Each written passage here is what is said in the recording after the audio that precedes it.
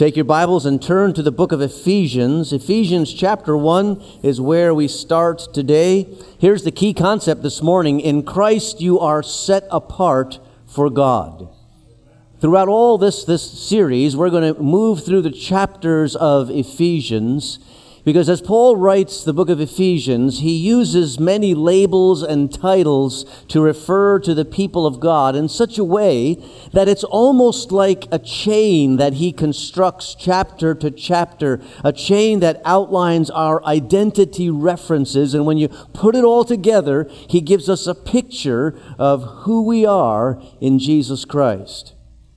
It's important to get a sense of our identity, because self-understanding is a big issue in Paul's letters. And maybe it's because of the nature of his ministry. When Paul is writing Ephesians or the other letters of the New Testament, he is teaching and encouraging new Christians, many of whom have come out of a pagan background, and that's especially true in the city of Ephesus, which was a center for pagan worship. In fact, it was a tourist attraction center for the worship of the goddess Artemis, one of many pagan gods and goddesses in the pantheon of gods that they worshipped. And the sense of understanding who I now am in Jesus Christ was essential so that they would not drift back into the old ways of living and the old ways of understanding. So identity in Jesus is a recurring theme in Paul's letters. And it's important for us because when we get a sense of our identity in Jesus, it's like dropping an anchor and giving us stability. I understand now what has happened to me, all that I have in Jesus Christ. And for the Ephesians, that was, I think, especially vital, because this city was the site of violence, a site of a riot against the gospel message. The citizens of Ephesus thought that the claims of Jesus Christ was turning their culture upside down, as indeed it was. And they saw that they rebelled against it, and now there's pressure on these new Christians. They're looked down on for the changes that's come into their life because of faith. And I think that these new Christians might be tempted to ask the question, is it worth it? Is it worth it to follow Jesus? Is it worth the pressure? Is it worth the commotion? Is it worth all of the changes that I have to go through? Is it wise? Is it just something I got caught up in an emotional way? Or is there really tangibly a difference about me now? And Paul answers the question, it is wonderfully worth it to follow Jesus Christ. And you are new in Christ. And now he begins to put some labels on our newness. And that's what we're going to follow through the book of Ephesians. But let's start this morning in Ephesians chapter 1, verse 1. You follow along as I read. It says this: Paul, an apostle of Christ Jesus, by the will of God, to the saints in Ephesus, the faithful in Christ Jesus, grace and peace to you from God our Father and the Lord Jesus Christ. Praise be to the God and Father of our Lord Jesus Christ, who has blessed us in the heavenly realms with every spiritual blessing in Christ. Now, I emphasize the phrase "in Christ" and in the Lord Jesus Christ, in Christ Jesus, because that phrase "in Christ" shows up again and again in Paul's writings. And here he uses it as a modifier or to explain what he means by the title he puts on the believers. And that title is a saint. In other words, a saint is one who is in Christ. So what does it mean when Paul says you are, if you're a believer in Jesus Christ, you are in Christ? Physically, they're in the city of Ephesus as they receive the letter. Physically, Paul is in Rome, in prison, as he writes the letter. But he says, not only are you there, but you are in Christ. Now, that's a shorthand expression. He's using that to mean something that can be stretched out, just like we use the phrase "in love" as a shorthand expression. What we're saying there is, I am in a love relationship with this person. We shorten that to say, I'm in love. Well, in the same way, if we stretch in Christ out, he's saying, I am in, you are in a spiritual relationship with Jesus Christ. And he collapses that with the phrase, you are in Christ. So it tells us that as he uses that phrase to describe saint, that a saint is one who is in a spiritual relationship with Jesus Christ. By faith, I have a relationship with the Lord. And this shows up a lot in Paul's letters. In Romans 8:1, he says, therefore there is now no condemnation for those who are in Christ Jesus. Because of this spiritual relationship, I am assured I will not be condemned. A saint is one who has a spiritual relationship with Jesus. And if you're a believer, that's you. But I wonder if you've ever used the expression, well, I'm no saint, but... Now, if you start a sentence like that, what you're usually getting ready to do is describe somebody else's bad behavior, right?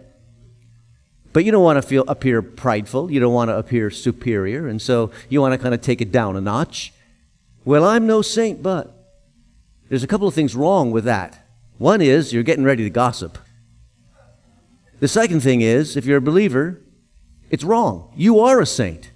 You are a saint before the Lord Jesus Christ. But we hesitate to call ourselves that because we have misdefined it. We think somehow it's an elevated kind of status. Well, it really is the label that Paul puts on all believers. You belong to Christ and you are now his. In fact, it's one of Paul's favorite words. He uses it over 60 times as he writes the letters that he writes. And the word in Greek, and the root word, means to consecrate or to set apart.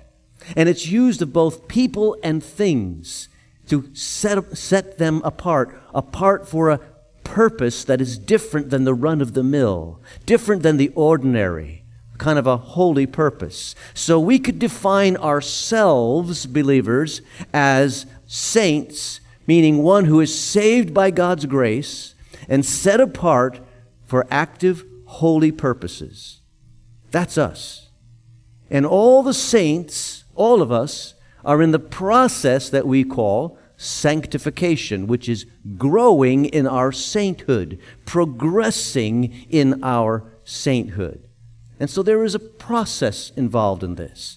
And the first step of that process is placing your faith and trust in the work that Jesus did on the cross. In that sense, becoming a saint is an event. We cross the line from unbelief to belief. We cross that line from death to life when we say yes to Jesus Christ. And you heard some of the stories of crossing that line today in the baptisms. And it happens differently in different people's lives. For some of us, we heard the gospel message over and over and over again. And we pushed away from it. We kind of resisted it. We didn't want to come to grips with the fact that we really are sinners in need of salvation, that we stand condemned before God if we stand without Jesus Christ. And we pushed away that message, but eventually it got through, and the Holy Spirit brought us to the point where we were saying, I need the forgiveness that Jesus offers. For others of us, the first time we heard about the fact that, we can have salvation in Jesus Christ and no purpose in this life and promise for eternal life, we said yes to that, seeing the riches for what it was. It happens all the kinds of different ways. Some of us grew up hearing the message of Jesus Christ, and we really can't remember a time when we didn't believe.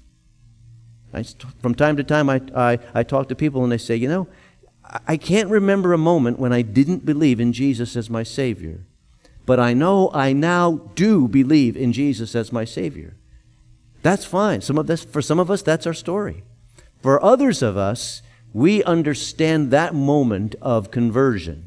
We remember that scene, that day, when it all came together, and like an impact memory, it just has stuck with us. That was the moment when I said yes to Jesus Christ. See, our stories are different, but the facts are the same. When you cross from death to life, that is an event. You cross into a state of being a saint.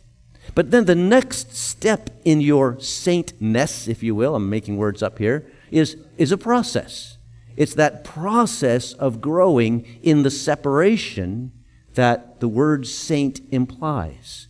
My priorities are different. My habits are now different. It's the process of keep challenging ourselves to grow and to mature in Christ. 1 Peter chapter 1, Peter puts it this way: as obedient children, do not conform to the evil desires you had when you lived in ignorance. But just as he who called you is holy, so be holy in all that you do. For it is written, be holy because I am holy.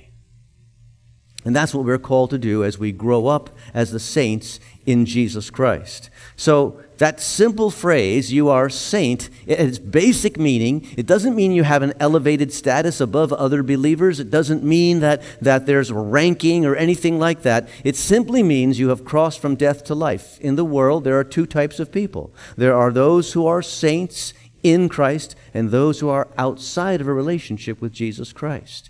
In fact, you can put it this way: there are the saints and there are the ain'ts. Which category are you in? That's really the life question that we must ask and answer. But remember, I said that the saints are called to a noble or holy purpose. This thing and this person who they apply the title of that Greek word to, there was something they were meant to do. Not run-of-the-mill, something unique, something special, something pertaining to God. And so what are the noble purposes that we, the people of God, are called to?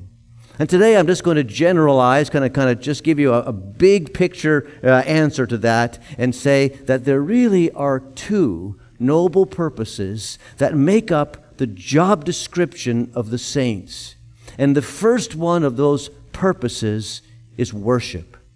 We are called to be people of worship, to worship God. Now that happens here corporately as we worship all together, but it needs to happen privately as you worship the Lord in your time of study the Word and prayer, and bring your needs before the Lord and praise Him in your prayers. It has to be a part of your life. In other words, the very life that we live as believers needs to demonstrate that we care about the things of God, and we've been changed because of Jesus. We live a life of worship. And it's a wonderful experience to worship. I wonder if you've ever been at a concert where the music was so good, so thrilling, so engrossing, so joyful that you felt moved, and you just knew that the moment the last note sounded at that concert, you're going to jump to your feet in a standing ovation. It just absolutely drove you to do that because of your appreciation. You maybe have experienced that at a concert. And maybe you've experienced the opposite. I've been to concerts where it seemed to me that the audience was overly generous with their standing ovation. The performance was bad and too long, because it's always too long when it's bad. But everybody felt sorry for the performer, I guess, and so the minute it was over, standing ovation. I'm looking, really? Are you kidding? But when it's right, when nothing else will do, when you realize the greatness of what you have just experienced and this glorious jump to your feet in wild applause, you recognize that this is what I must do in response to what I've experienced. Now that feeling is close to worship. It is right to worship God. To do less would be wrong. We just sense it. That glad shout of praise to the Creator and the Redeemer. When you give God worship, what happens is you grow. You feel like you're expanding yourself. You're enlarged. You gain a blessing. Because when you worship, you experience the operational principle of life. God's operational principle of life is this: you become like what you worship. If you worship cheap, meaningless, lowly things, you become like what you worship. You take on the character of what you worship, and when you worship God, you grow in the image of God. When you worship God, you become more like He has created you to be. When you worship God, you become more of the true self that He's always had in mind for you.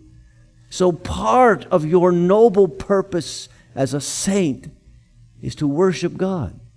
And when you worship God, you grow in your love for Him. And when you grow in your love for Him, it brings you to the second part of the noble purpose for which we live as saints, and that is to serve Him in ways that bring Him glory. When you grow in love, you grow in your willingness to say yes to the opportunities to serve the Lord. Jesus said this in John 14, verse 15. He said, "If you love me, you will obey what I command." It means more than just you'll keep the rules. It means you'll see the opportunities to live in such a way to bring me glory. We don't obey the Lord out of duty. We obey the Lord out of love. So the saint is one who worships and falls deeper and deeper in love with God, and as a result of that, sees the opportunities not only to change our behavior, but to affect our world for God's glory. And that's what we're called to be. You, a follower of Jesus Christ, are not the same as you used to be. You, as a follower of Jesus Christ, are not the same as the people around, because you have been fundamentally changed now in Christ. So how are we saints according to the Bible? Number one, you have to be in Christ. And that's Paul's way of saying there's a vital, living union relationship with Jesus Christ. And being in Christ is an experience that you can kind of map out over your life, of an experience in 4 stages. Stage number 1 is regeneration, when we are changed from the inside out by the presence of the Holy Spirit working in our hearts. Conversion, saying yes to Jesus Christ. Stage 2 happens simultaneously with that, and that is, from God's perspective, we are justified in that moment. Regeneration, stage 1, justification, stage 2, exactly in the same moment, we're changed in our perspective. God sees us new. Justification means that when you say yes to the forgiveness that Jesus offers, God sees you as innocent. Not just forgiven, we are forgiven. Not just pardoned, we are pardoned. But even more than that, He sees you through the filter of the blood of Christ. He sees you as pure. He sees you as innocent. Stage 3, then, is the rest of the journey in this life. Sanctification. As we grow in our ability to live for the Lord, and our ability to fight the power of sin and temptation. Stage 4 is glorification in the life to come, when we are away from the very presence of sin with the Lord in glory. Now, I outlined those 4 stages because I want you to see how important stage 3 is. It's all that we do in this life. Sanctification. In fact, for our mission statement here at Quail, we call it build. Our mission statement is we exist to win and build passionate, lifelong followers of Jesus Christ. Build is being built up in the Lord, in our understanding and our commitment to Him. And that's the journey that we're all on, and we do that by the power of the Lord Jesus Christ. And we do that in a spirit of humility. Be in Christ, be humble. Why? Because pride is the enemy. Pride is from the enemy. Pride is about me, but humility allows it to be all about Jesus. Pride wants me to look good, but humility wants God to be glorified. Pride hates it when other people do well, but humility celebrates and rejoices with those who rejoice. Pride will eventually separate us from a vital fellowship with Jesus Christ. But we are called to be humble. In James chapter 4, verse 7, James speaks about this life that we're in. He says, "Submit yourselves then to God. Resist the devil, and he will flee from you. Come near to God, and he will come near to you. Humble yourselves before the Lord, and he will lift you up." And that shows us there's a third component about living out this sainthood. Be in Christ, be humble, but recognize you're powerful. Resist the devil, and he will flee from you. You have a new power against Satan. Don't let Satan convince you that you don't. It's not like you used to be, where you meant to do better and you meant to do good, but you never could quite get there. It's not that you're perfect, but you have the Holy Spirit now. And with the Holy Spirit, you have a new ability to resist the devil. But you do it in humility, because it's not our power, it's His power. And all of this is being a saint. That's our identity. That's who we are in Christ. Let's pray together. Heavenly Father, we thank you for this new identity that we have and for all the new implications of who we are in Jesus. And Lord, we recognize that it comes because you love us and you call us to love you back. So Lord, we rejoice in that love. Help us to live it out, to live the love of Jesus out loud before others around us. And we'll give you the glory in Jesus' name. Amen.